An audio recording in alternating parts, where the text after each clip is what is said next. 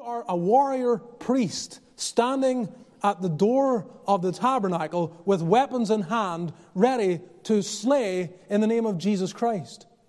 You're equipped. You have everything you need. You don't need anything more. So you wait before God, you put on the armor of God, you recognize you have it, and you engage in the battle. And so you look at your little children with their darkened hearts, and you have the weapon, you have the word, and you give them the gospel, knowing the gospel is what will make the difference.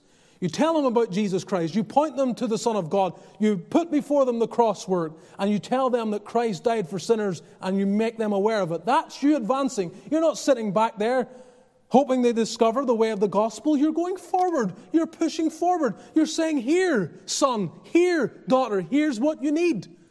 You advance in the name of Christ with the message of the gospel.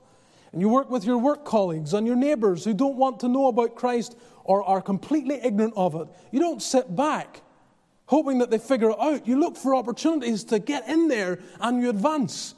The weapons are not carnal, but they're mighty through God. They make the difference. How was it that you came to faith in Christ? Someone didn't shy away. Someone took a step forward. Someone brought Christ to you. Someone took up, girded themselves with strength, and brought to you the gospel. And they pointed you to Christ faithfully.